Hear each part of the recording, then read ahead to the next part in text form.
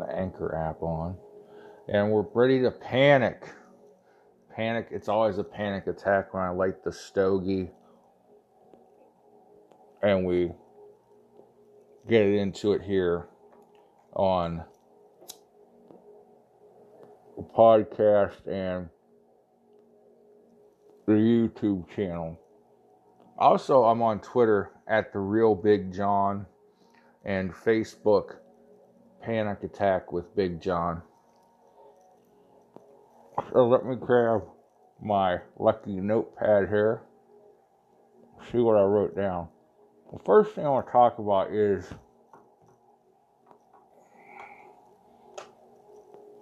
I've often said that there's shadiness in Washington, D.C., corruption. Trump calls it the swamp. But today on the radio, I was listening, obviously, to the radio. And I heard the reporter or whatever said, 4 United States senators, and as soon as I heard those words, I thought, oh man, 4 senators have been diagnosed with corona. Here goes my welfare check from the government. I was finally going to get a welfare check. But no, Bloomberg News and other sources reporting U.S. senators sold stock after coronavirus briefings in January. Now, this is when, Trump was just getting ready to, or maybe he had just closed down air travel between the United States and China. Because he had just closed it off or was getting ready to. He also was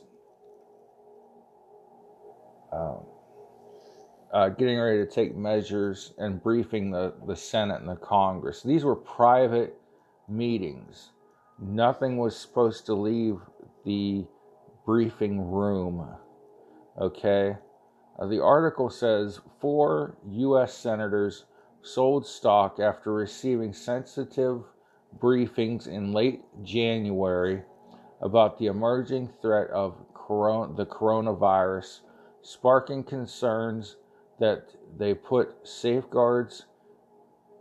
safeguarding their private finances before their duty to protect the public. So, sparking concerns that they put safeguarding their private finances before their duty to protect the public. The senators were Richard Burr, Republican, North Carolina, Kelly Loeffler, Republican, Georgia. Both completed their sales at a time when the Trump administration and GOP leaders were downplaying the potential damage the virus might cause in the U.S. before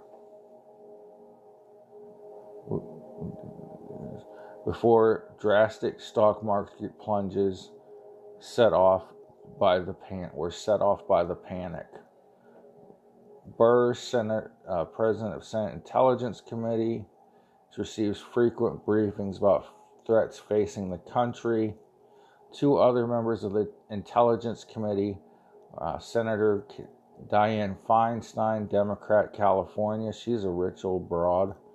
Senator James Inhofe, Inhofe, an Oklahoma Republican, also sold stock after the briefings, according to financial records. Their congressmen and senators and people are required to make financial reports.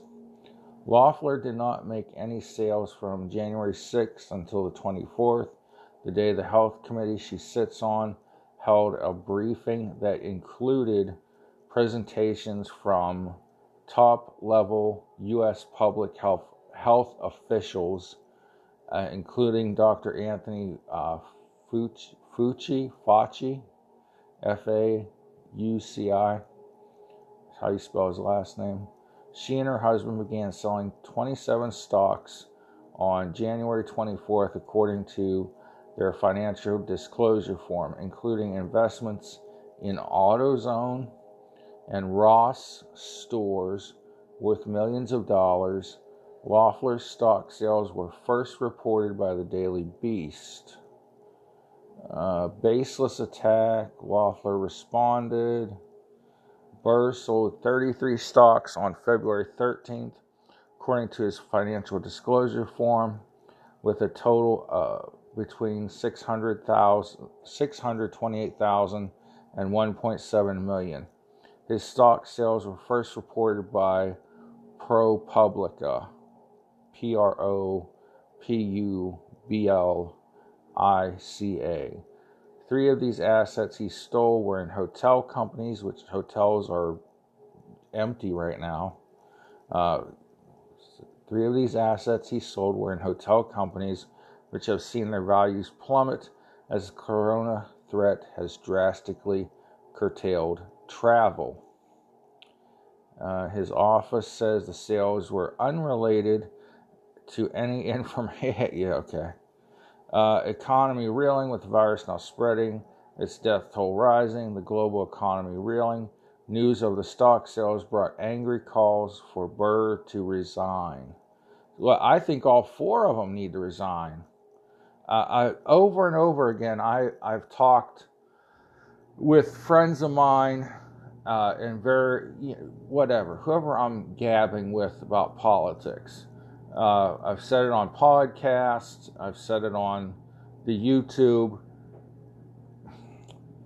That these people go to Washington with normal incomes, normal salaries, and they come out millionaires. How does that happen? This is how it happens.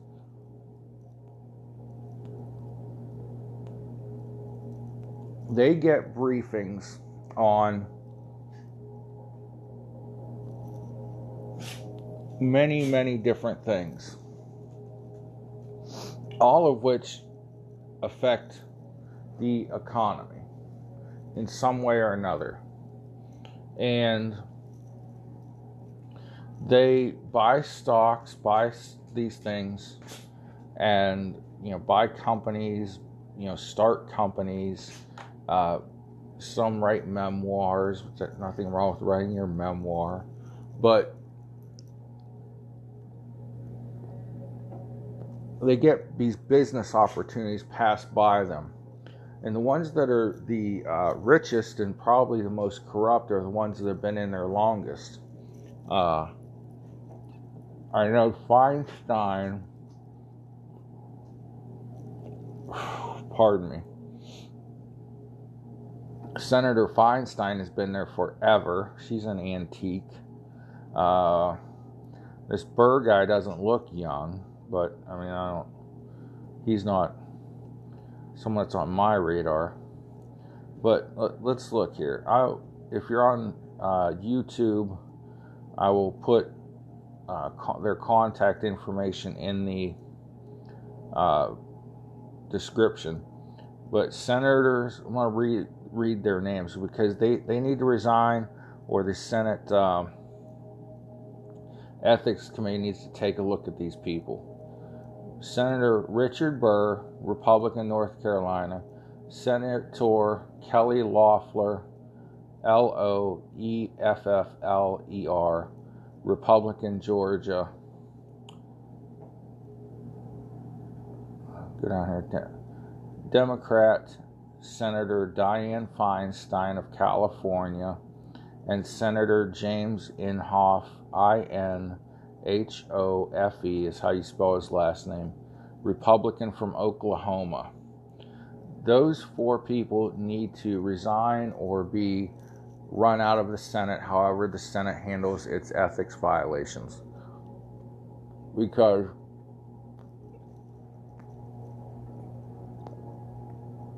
these are the types of people that take taxpayer jobs. Being a senator, that's a job. Okay, it's not royalty. It's not a seat of power. I mean, it's become that, but it's supposed to be a public service which you are elected to. And they take these seats and they turn them into a way to make themselves rich. And opportunities are thrown at them by businesses and lobbyists to line their own pockets, line the pockets of the senators and other people.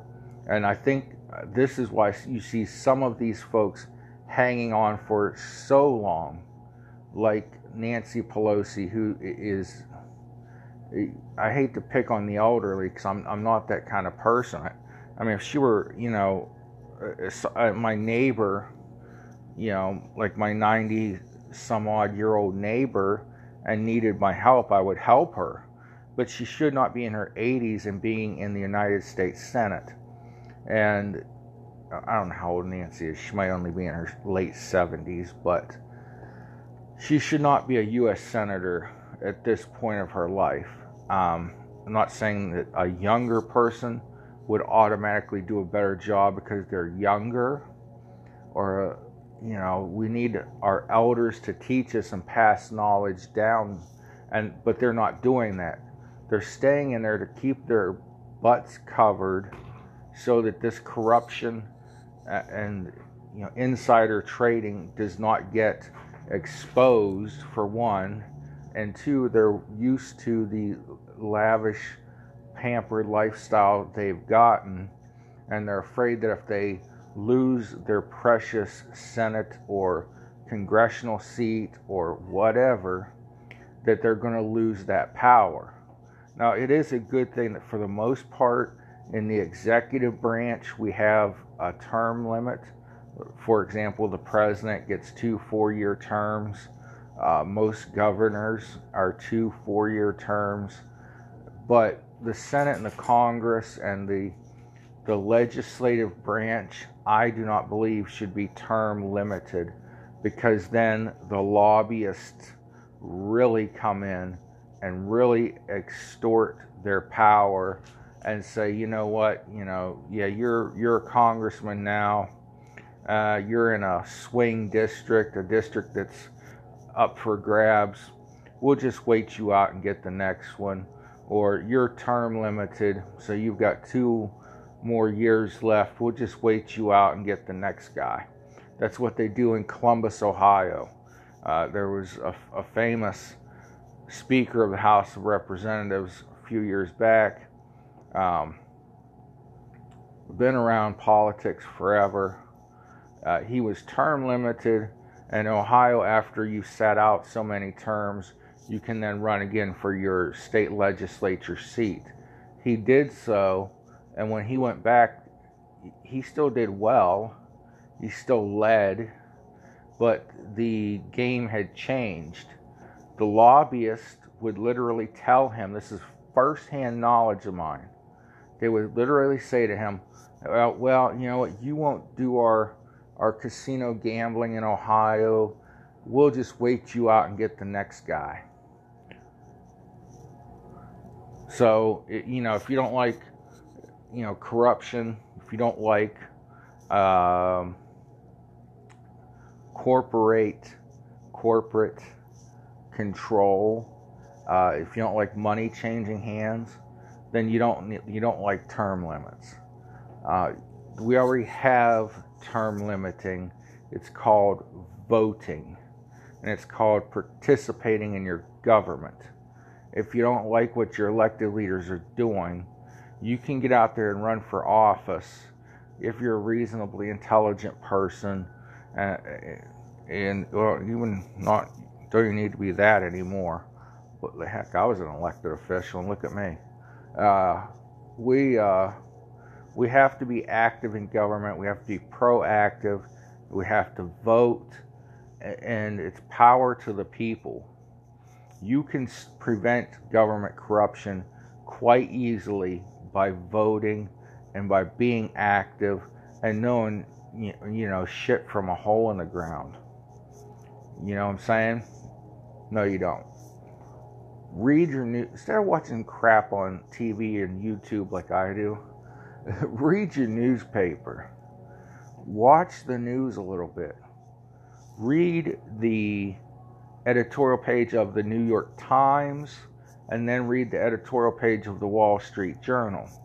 Watch CNN's supposed coverage of the news, and then watch Fox News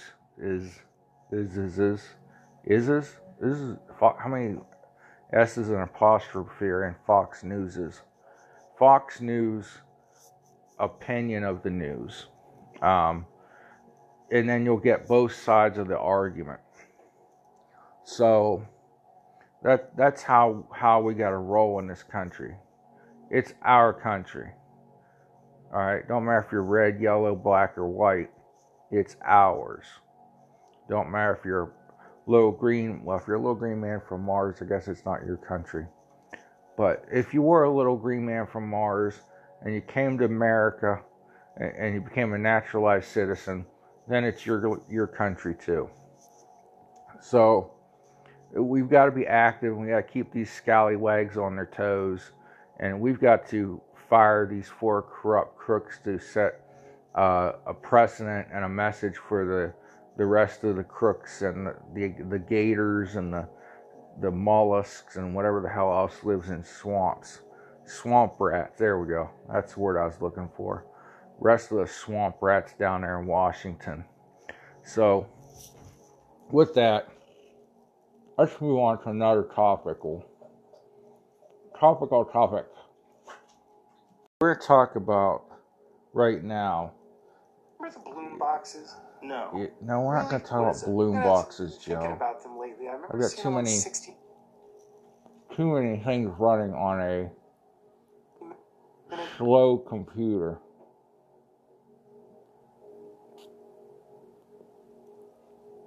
But 2 years ago, and Google headquarters was powered by one. Knock it off. It's a good thing. Don't you guys get so much entertainment out of the fact that I do not edit these videos? So every screw up I make, every breath I take is just out there for the world. I want to talk about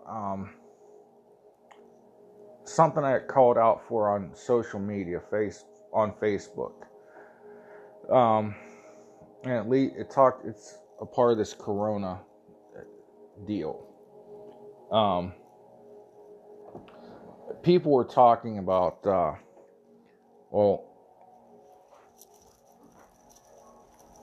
let me adjust myself. Sorry, I was sitting, for those on the podcast, I was scooting up in my seat, not anything gross. A guy that I don't like posted something on Facebook to a friend of mine and said that I'm paraphrasing, you're one of those people that Trump could shoot someone in the middle of Fifth Avenue and you would still vote for him. End of paraphrase. And I responded back, Trump is doing such a good job. He could shoot me in the middle of Fifth Avenue and I'd still vote for him. The United States is doing better than any comparable nation on earth. And the reason I said that is this. There are not a lot of nations that are comparable to the United States in size and scope of economy, in the way our people are, how do I say this? Our population is in some points very close together, and in other points very spread out. So it's a whole different set of issues when you are dealing with the United States versus dealing with, say, Italy. I would have thought that, it would have been easier for the Italian government to control a country that's the size or smaller than some of our states than it would be for the president to control the entire United States. Okay. We've got these, well, okay, let me not get ahead of myself. Let's just take the top 10 airports in the world. Okay. Out of the top 10, we're the only nation with 4 airports in the top 10. Okay? And that makes 4 points of entry for a foreign virus.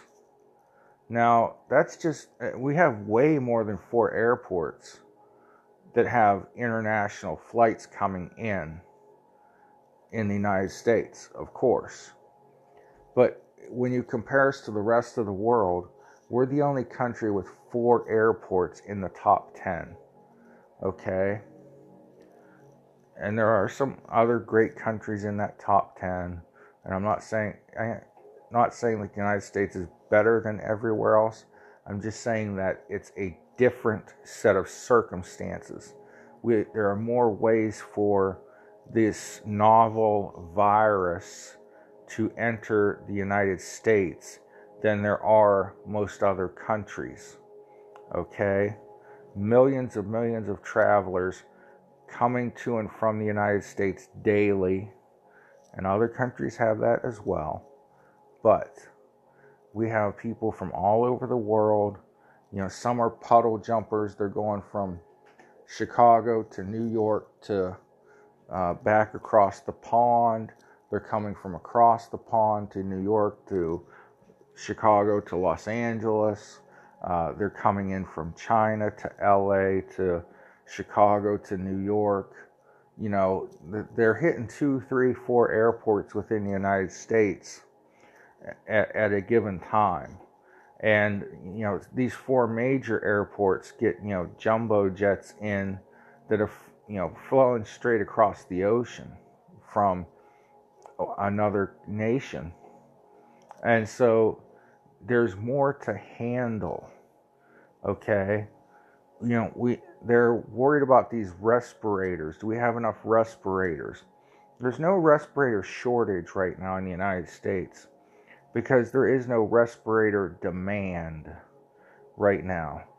And like in Italy, you know, they're making decisions on who lives and who dies right now. We're not at that point in the United States.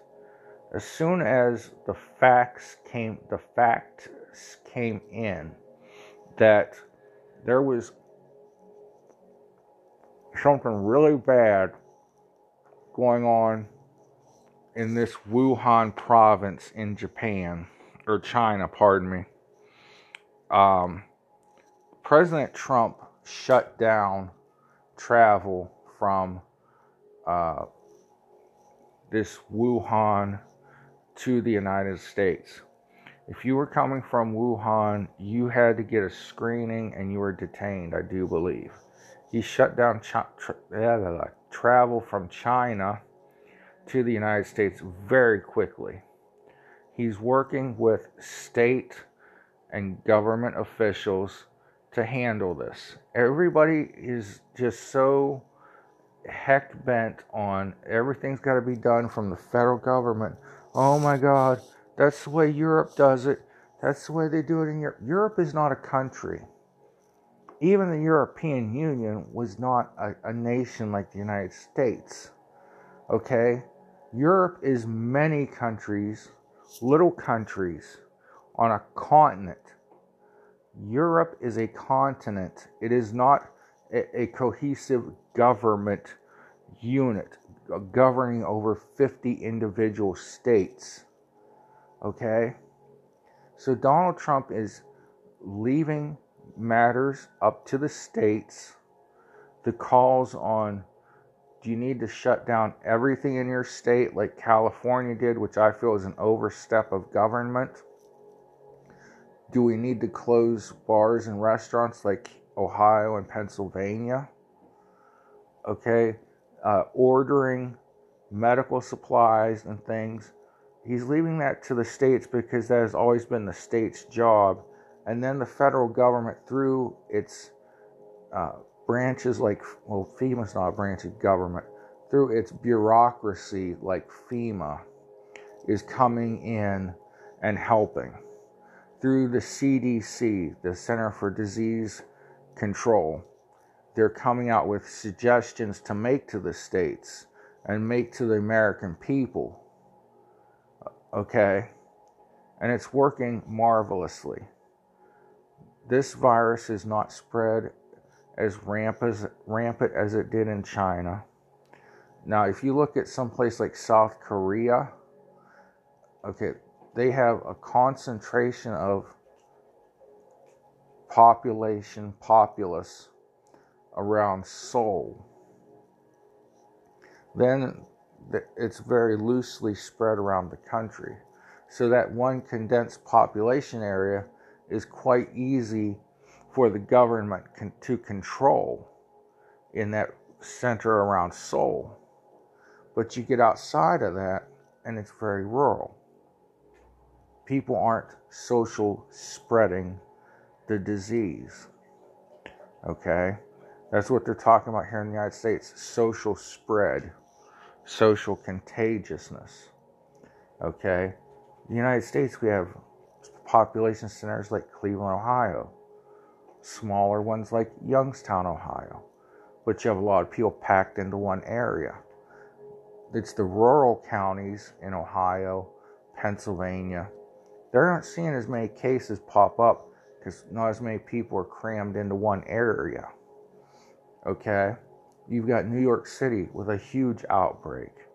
New York State, they have several large cities. So there's a very big outbreak there. California, they have a lot of major cities. Los Angeles, 4 million people in one area.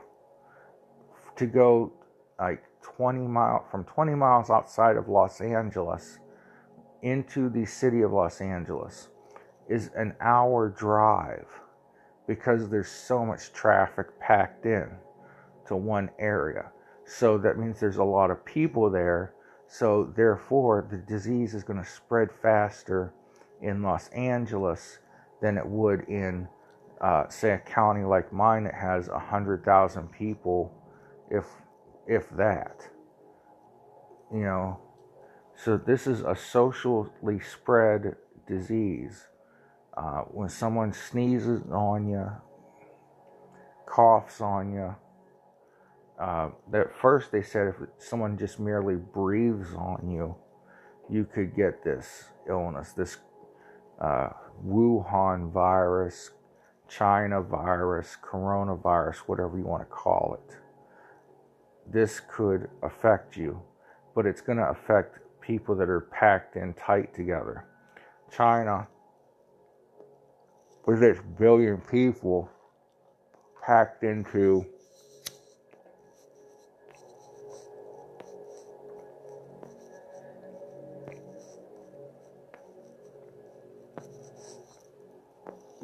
cigar break, with its billions of people packed into a very small area, it's going to spread rapidly.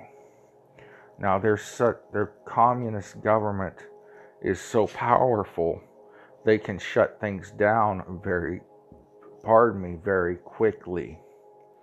But the fact of the matter is, the United States is a different beast. We're very rugged, individualistic. To get us to listen to government orders is not easy. And the government has done a good job of getting us to follow orders. This is one of the few times I'll give mass media credit.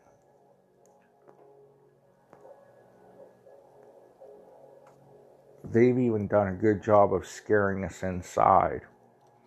At first I made fun of this, but now I see it's true. It was a good move, even though it seemed to be inducing panic where panic was not needed. Okay.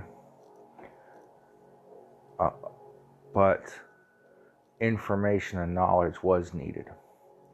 But I will stick by this. Trump has handled this marvelously. It can be debated and argued what measures other leaders have taken to see, who's done the best job.